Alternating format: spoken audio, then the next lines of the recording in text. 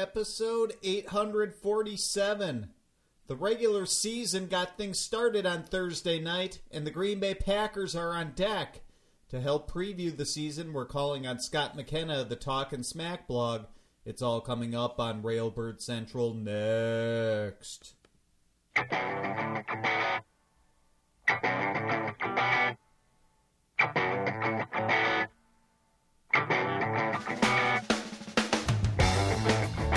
Good morning, Green Bay Packers fans, and welcome to Railbird Central at Cheesehead TV, the longest tenured Packers podcast on the internet. I'm your host, Brian Carriveau, and today we're talking about the Packers season opener. To do that, we're joined by a guest on the phone.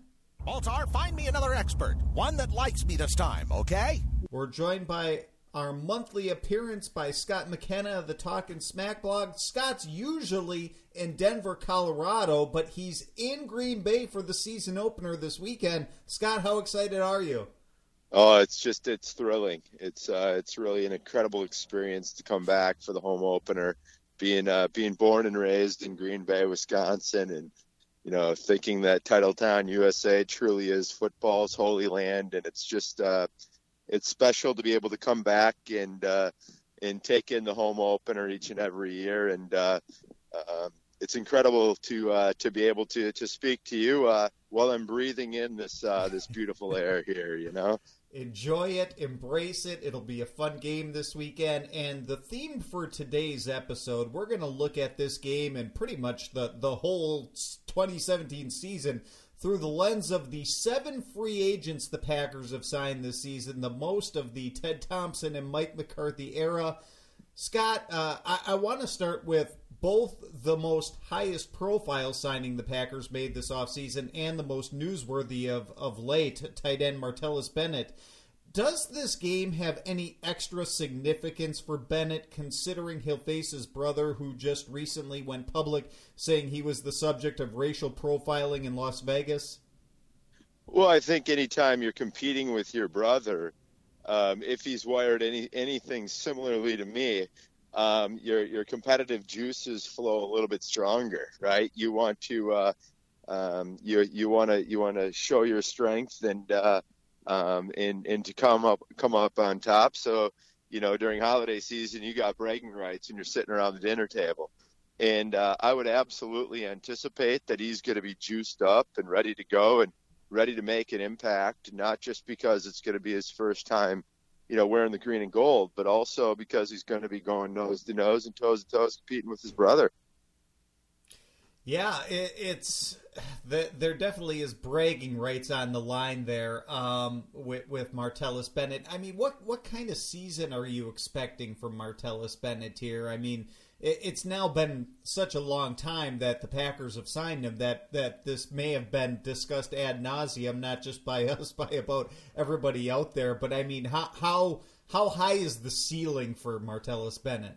Well, I think the ceiling is really high, but what I really think is going to be the most interesting, component to his success in Green Bay. And I went to the Broncos game when the Packers played the Broncos in the preseason just 2 weeks ago.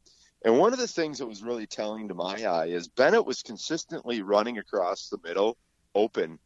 And through the years, Mike McCarthy has really trained Aaron Rodgers to look to the outside first.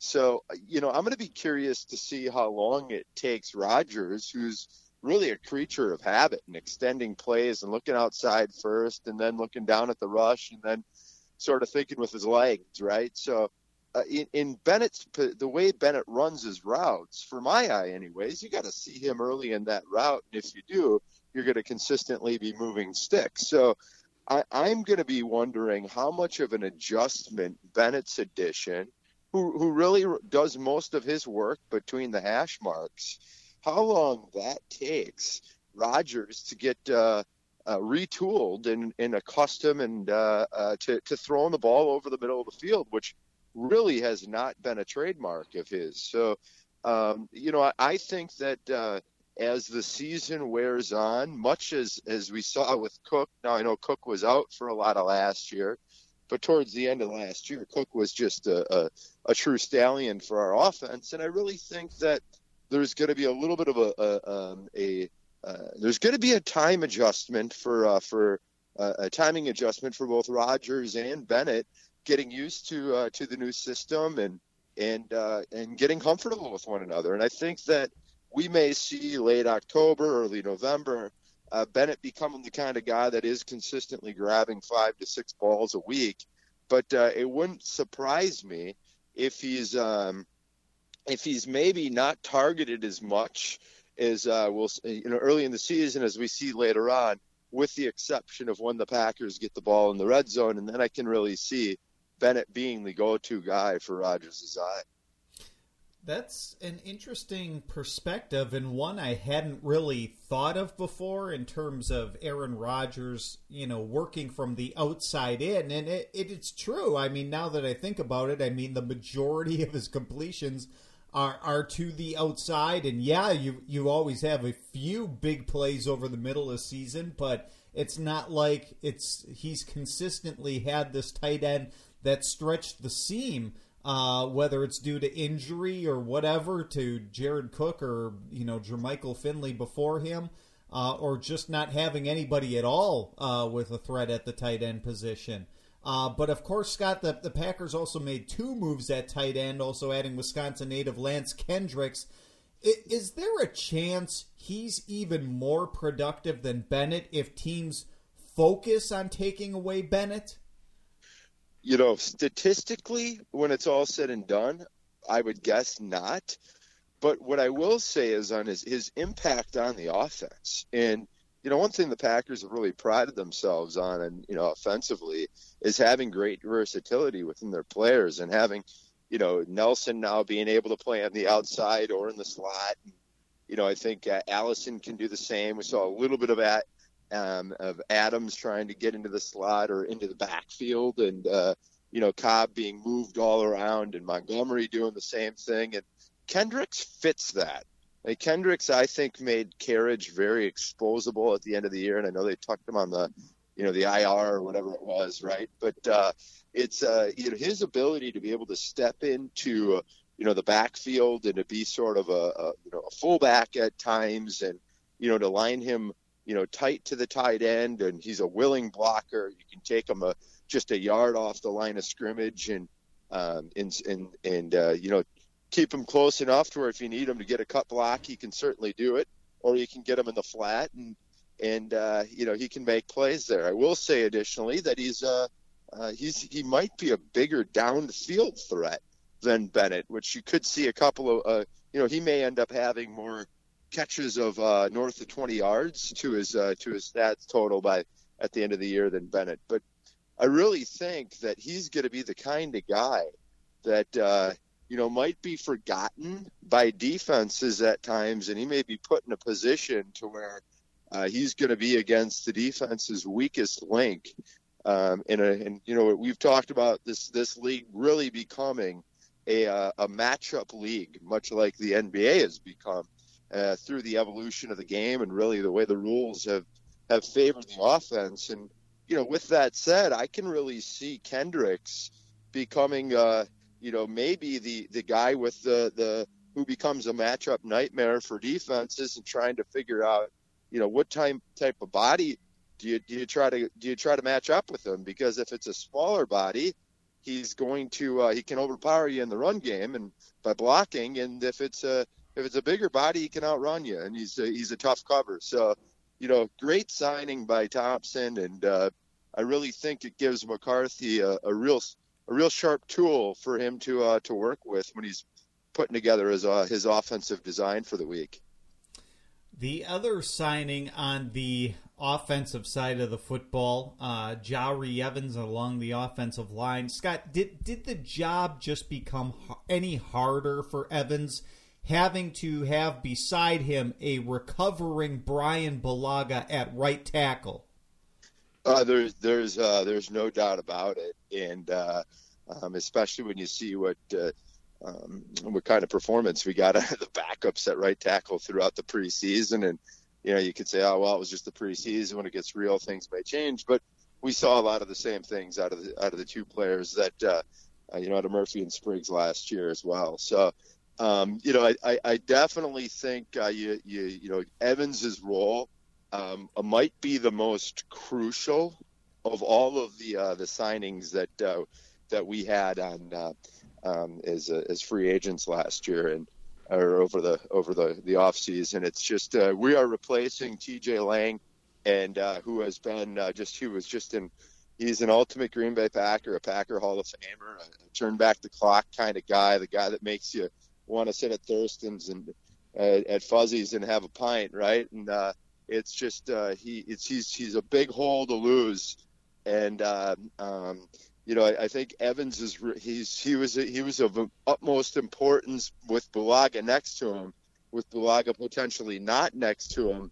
Making sure that right side of the offensive line is on lockdown. Really going to be depending on Evans to have a big game this week and throughout the 2017 season.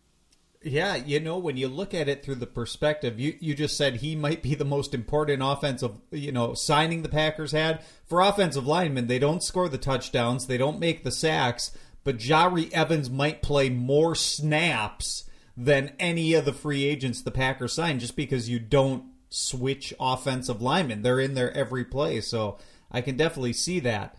But Scott, if we turn to the defensive side of the football now, we'll start with the newest addition, defensive lineman Quinton Dial. So my question to you is, was it worth losing Christian Ringo to sign Dial? Without a doubt. Dial is a very, very, very exciting pickup. And I think it really shows a shift in how the Packers are looking to use Mike Daniels this year. We talked about it lightly a couple months ago, I think. We were trying to figure out how in the world is this Packers team going to get to the quarterback on third down. That is going to be Mike Daniels' number one role. They're going to make sure that mean dude is fresh on third down and in attack mode, as Daniels always is. And I think with Dial and Francois and with Lowry and with Clark, you've just got a really terrific rotation of players that are going to be fresh, are going to be hungry, and that generally are able to push the line backwards. And Dial fits that. He's a great run-stopping 3-4 defensive lineman. He's got the figure that you're looking for. He's got the length, the height that you're looking for, and he knows his role. And he's a first down plugger. He's going to eat up blockers, and he's going to let our undersized inside linebackers see the field. And I was really, really excited about the Dial signing. I thought it was a real aggressive move by Thompson, and he's moving all of his chips to the table. He wants to win the Super Bowl this year, and wasn't going to have any stone unturned in his pursuit of another championship. So the other defensive lineman, you alluded to him, Ricky Jean-Francois. How big of a role do you anticipate him playing this season? I think he's the type of guy that might end up playing 7 to 10 snaps a game, taking over maybe a series or two for in the first and second down rotation, giving maximum effort, being an ultimate hustle player, a cagey veteran. Who sort of wins with grit. He's not the most overpowering guy. He's not the quickest guy, but he's got enough of a skill set to where he can outmaneuver an offensive lineman to find his way into the backfield. And I think he's going to provide a number of real important and significant plays for the Packers defense in ensuring that defensive line is fresh throughout the season. I hope so, and I apologize to our listeners out there who may be able to detect a difference in my audio, not yours, Scott. I made a little adjustment. It shouldn't be a big one, but anyway, continuing on here, how concerned are you that the other big free agent addition the Packers just made since they're cut down to 53, Ahmad Brooks, how concerned are you that at 33 years old, Scott, he won't be able to keep up the same pace that he was at in San Francisco, where he had at least 6 sacks in each of the past 6 seasons. The Packers don't need Ahmad Brooks to be a guy that is going to be playing 40 snaps a game. The Packers need Ahmad Brooks to be a safety valve in case Clay Matthews and Nick Perry or Nick Perry get hurt. And maybe it shouldn't be in case, it's when, right? Because we know that we can't expect either of them to play 16 games this year. It's just history tells us that that's just unlikely to happen. So we need Ahmad Brooks to early in the season be the kind of guy who's just going to play straight ahead. You can't put too much on his plate. We saw last night that a lot of big plays when there was in the Seahawks, or not the Seahawks, what am I talking about? The Patriots Chiefs game last night were had on Seattle, or on, why do I keep saying Seattle? New England players that were only with the team for roughly a week, right? And there were too much on these defenders' plate for just learning a defense. You can't do that with Brooks. So early in the season, you just want Brooks being a straight-ahead player. He's attacking the football. He's coming at the line of scrimmage. He's winning his one-on-one battle. And, he's going to play 20 to 25 plays, I'd like to think, as a rotational outside linebacker. Not getting himself in space, not dropping him in coverage, but just literally playing man-to-man with the guy in front of him and trying to win that battle. And I think if you're given a guy like Brooks, even at 33, spot duty early in the season, where he's just another mean guy, an intense guy, a physical guy.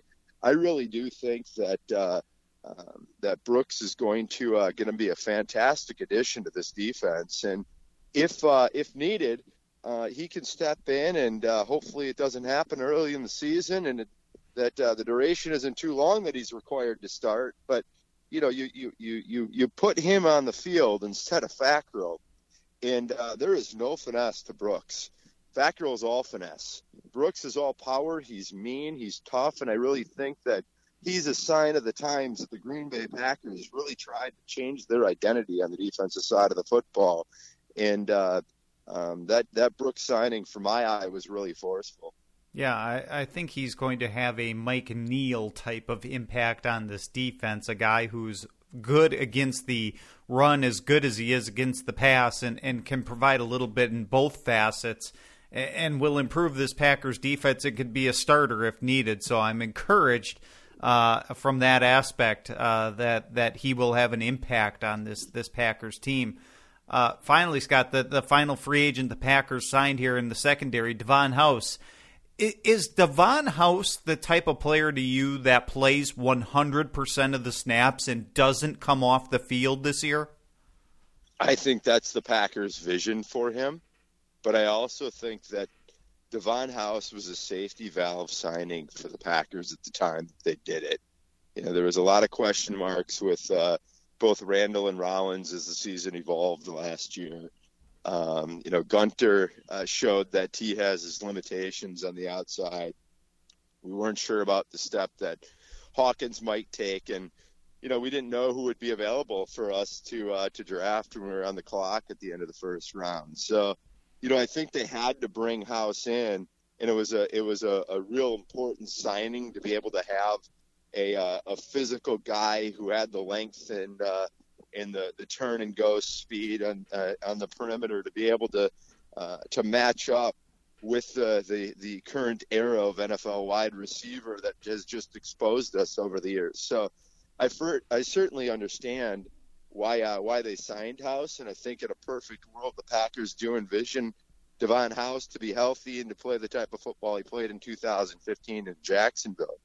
The harsh reality is that since he became an NFL player and was drafted out of New Mexico State by the Packers, he's been injured, he's been banged up, and outside of 2015, he's been a very mediocre cornerback. So I think it's the Packers' best interest that Kevin King elevates his game and becomes the guy that was the first pick of the second round, and shows that he can put all of his tools together, and he could flash his ball hawking skills and become that shutdown cornerback and potentially push House to the side a little bit, and therefore House maybe isn't an every down cornerback 16 weeks of the year. Now, if House is going to play as he did in 2015, we could be we might have struck gold there. And it's interesting to note that it's only a 1-year deal, so House is playing for his future, and he's got to make sure that he's got himself ready to play each and every week, and hopefully fully dialed in to make some big plays. I'm putting you on the spot here, but what's the rotation, or what role do these guys play at the cornerback position? Let's just look at this Sunday. Let's not worry about Week 17 or the playoffs, but how do the Packers use their cornerbacks this week? I would play King. I would play King and House on the outside, and rotating Rollins and Randall on the inside. And that would be my approach. I can see the Packers being very, very cautious with King, especially early in the game, and I can see the Packers playing with what they know, right or wrong. I can see them coming with what they know just because of the significance of the game, right? Like 2014, if the Packers win the opener at Seattle, well, that collapse would have happened at Lambeau Field and not in Seattle. So though it's week 1, this is the type of game when you do look at Week 17, you think that both the Packers and the Seahawks are going to be, in the conversation for who could potentially have home field advantage, and obviously head-to-head tiebreaker being the number one decision maker. This game carries big weight, so the Packers are probably going to want to see what they know on the field, at least early in the game, and because of that, I would anticipate that you're going to see Randall and Rollins and House, for right or for wrong, at cornerback to start the game. Yeah, if I could just make a prediction, I think what's going to happen is House and Randall are going to be the perimeter cornerbacks with Rollins the slot, and then when they go to dime, House King will be on the outside and Randall will kick in. That's just a thought of mine. That's the way I think it'll play out, but I could be wrong. But it'll be interesting to see how they're deployed, regardless of what happens. Scott, let's make a couple predictions here. I want to hear yours. I'll give mine later in the show, but a prediction for the game and a prediction for the season as a whole for this Packers team. I expect a really rowdy, get loud Lambeau Field to the stadium tomorrow. And, as I mentioned earlier, I try to fly back for every home opener each and every year. And sometimes you see the fans are just sort of melting in their seats and it's too hot and the game hasn't been necessarily against the most riveting of opponents. Well, this year I expect a completely different vibe. It almost feels like it should be early October here right now as I pace through the Titletown air. And, I think about this crowd being rowdy. I think about this crowd making it really difficult for Russell Wilson. I envision a real animated, fast defense in which the Packers really line up and say that our 4 defensive linemen are going to kick your 5 offensive linemen's butt. And I hope that they throw Josh Jones in the fire and just say, hey, Jones, go man up and we'll keep a spy eye on Russell Wilson. This is why we have you. And Burnett lines up against Graham and really man up against these guys and just win our one-on-one battles and, force a couple of big turnovers and win the pass rushing game on the edge while collapsing the pocket on the inside. And I think that the Packers can really get out to an early lead here and hold off that fighting, annoying Seattle offense and fend off their momentum swings that will happen likely early third quarter. And I envision a 30-20 Green Bay win and a real high-powered Packers offense in attack mode and moving the football throughout. As for the season, we have the type of team. If King were the guy, we have the type of team where you could really stand up and say, hey, I think this is a 13-3 type team. But when you look at the schedule and, you think that Mike McCarthy teams traditionally play much better in November and December than they do in September and October. That's just a fact. And you look at what the first 6 games look like on the calendar. The Green Bay Packers could play terrific football and be 3-3 after 6 games. I know people don't want to hear it, but it's just that's a reality when you're going at Atlanta and at Dallas and at Minnesota is never easy when you're the Green Bay Packers, and then you couple in having to cover AJ Green and having to and you gotta beat Seattle obviously on Sunday, and then the other game is the Bears still suck, so we'll win that one. But you're saying to yourself you could easily be 3-3 and people in panic mode after 6 games, but then we really look at the schedule and you think you got some games you can win. And I think the Packers will really catch fire as they typically do, late October, early November. And I ultimately see you go to at Pittsburgh, never as easy, especially on a night game. I'm excited to say I'm going to be at that one as well. But when it's all said and done, I see an 11-5 season. I see another NFC North crown, and in hosting a wild card game. And the beauty with Aaron Rodgers is you get him into the playoffs, and anything can happen. And we've seen him march to the NFC Championship a couple times out of that wild card round, and I can certainly see that again. Tough for me to predict this team winning a Super Bowl just because of the uncertainty at corner, not knowing if King's going to be able to be a shutdown number one, and I just don't have the conviction that when it's all said and done, if we're playing Atlanta again in an NFC Championship, or we're having to cover a guy like Kelvin Benjamin, that big, tall, fast receiver, I don't think Devon House is that guy.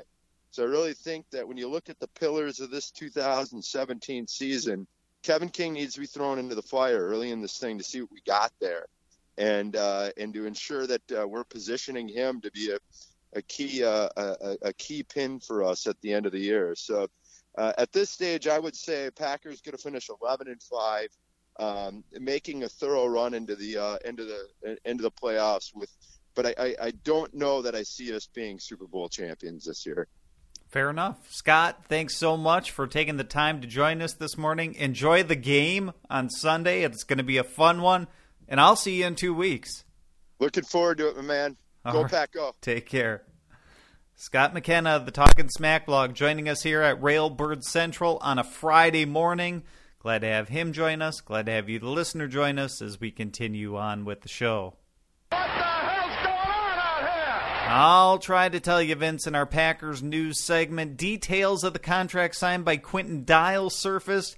It's signing a 1-year deal worth $1 above the league minimum, making that $775,001 in base salary.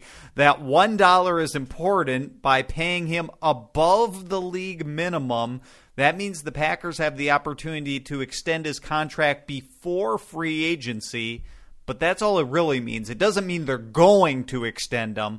Understandably, the Packers are going to let the season play itself out and then decide whether it's worth re-signing Dial or not. But that was a notable piece of information, and maybe one of the smartest dollars the organization could have spent in light of the fact that they lost both Christian Ringo, who was claimed on waivers by the Cincinnati Bengals, and Brian Price, claimed on waivers by the Dallas Cowboys since the cut down to 53. I'm really discouraged that the Packers lost both those guys. You probably thought that they would lose one of them, but I am, to offset that, if you're as high on Montravius Adams as me, when he gets back to full health, maybe we forget these guys pretty quickly. If Adams is everything we think he's going to be and more. Remains to be seen, but another young, up-and-coming rookie that could play a big role on this Packers team eventually. I don't think he'll be active this Sunday, but eventually the Packers will be turning to him. Also notable this week was that Brian Bulaga returned to practice on Wednesday, albeit on a limited basis. Bulaga sprained his ankle 2 weeks ago during training camp, and honestly, I didn't expect him to return this early. With those guys who tend to be game time type of decisions, occasionally the Packers will hold them out of practice all week, with the final practice the day before the game on Saturday being the litmus test. And that's what I expected to happen with Bulaga not practicing until Saturday. But the fact that he practiced as soon as Wednesday, this gives me renewed optimism that he'll not only play, but be healthy enough that he's not a liability out there. I could certainly be wrong, but the fact that he was out there practicing this week already was certainly a step in the right direction, and that's good news. As far as the game goes, I'm very excited about this game. There are no shortage of storylines, starting with the Bennett brothers facing each other in the shadow of just what happened to Michael in Las Vegas. There's also Eddie Lacy making his return to Green Bay after signing with the Seahawks in the offseason. And that's just the tip of the iceberg, with the Packers and Seahawks playing so many memorable games in recent seasons, dating back to the Hail Mary or Fail Mary game, and then the loss in the NFC Championship game. But the meeting influencing my prediction on Sunday is their meeting last season when the Packers picked off Russell Wilson 4 times en route to a 38-10 victory.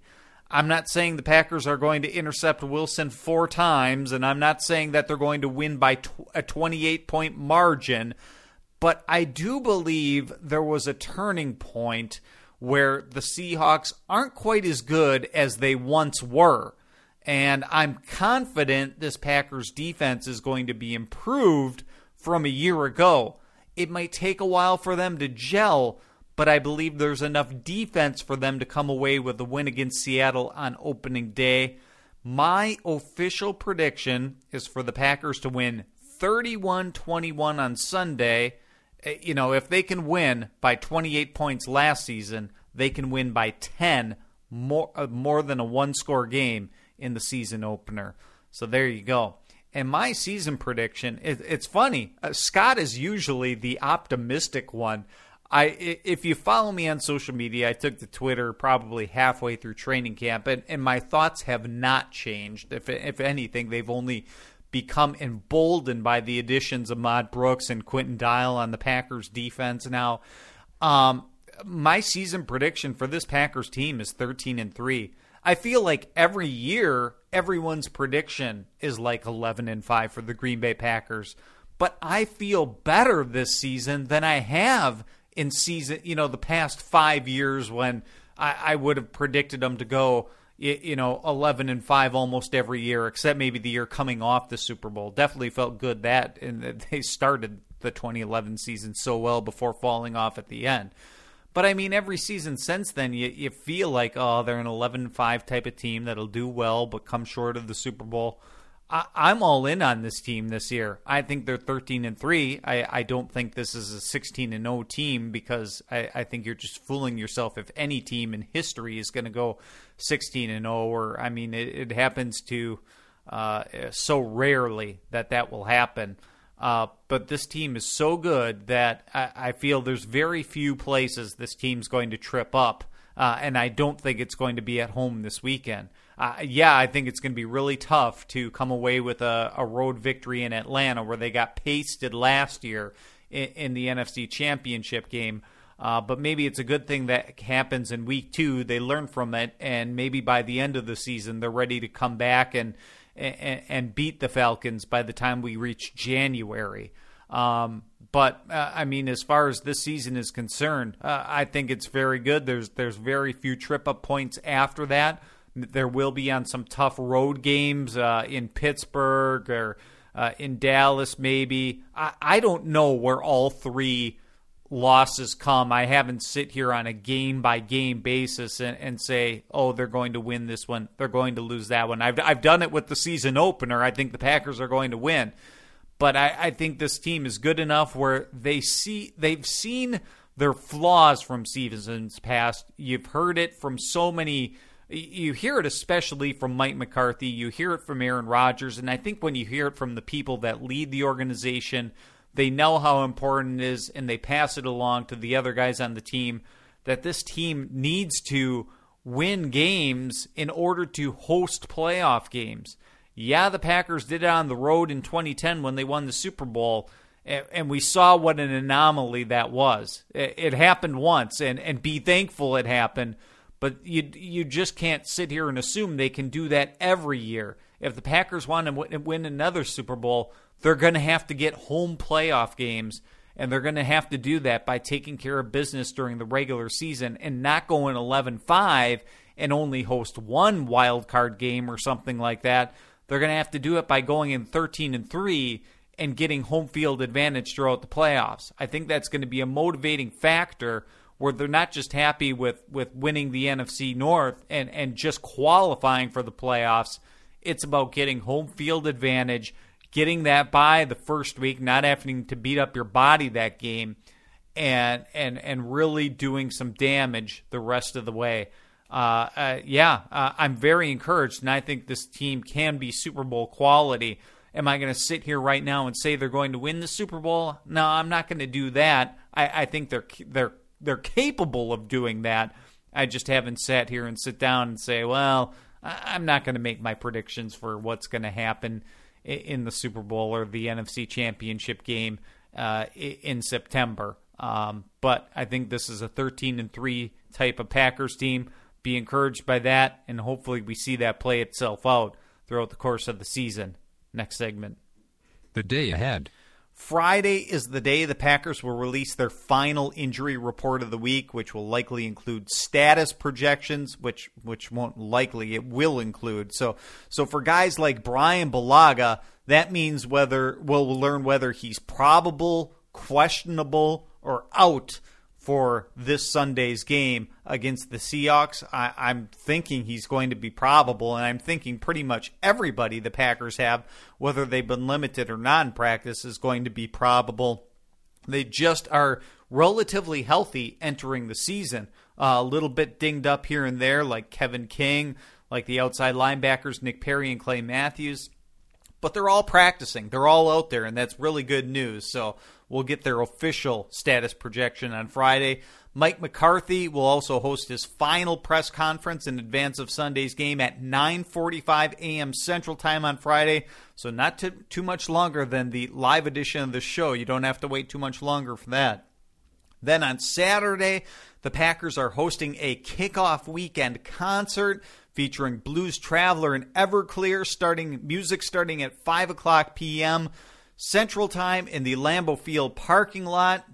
If you're going to the game, if you're going to be in Green Bay, go there, enjoy it. It's free. It's, to build up anticipation for the start of the season with Blues Traveler frontman John Popper sticking around town to do the national anthem on harmonica before Sunday's game, so that should be neat. And then Sunday, the game itself, kickoff is at 3:25 p.m. Central Time, televised on Fox. It technically isn't a national broadcast, although the vast majority of the country will be receiving it. If you look at the coverage maps at 506 Sports, go there if you want to know whether you'll get it or not. But I think it's like the Atlanta area is not getting it, and somewhere else out west. But the vast majority of the U.S. will be receiving it, so enjoy it, folks. It's a pseudo-national broadcast, and a lot of the nation will be getting it. And, hey, even if you're in one of those areas that don't, there are opportunities to watch it through DirecTV and their package they have. So lots of ways to ingest this game. Enjoy it. Soak it in. Football is back. Regular season, meaningful football. I'm excited. You're excited. If you're listening to this podcast, I know you're excited. And hey, 2017 season is here. Embrace it. We'll see you later, folks. On behalf of everybody at Cheesehead TV, I'm Brian Carriveau. Railbird Central typically airs every Monday, Wednesday, Friday at 8:30 a.m. Central Time. That's a live edition of the show, podcasted and on demand later in the day. We'll see you later, folks. I leave you today with a song called Betray the Dark by the String Cheese Incident on Sci Fidelity Records. See you later. Go, Pack, go.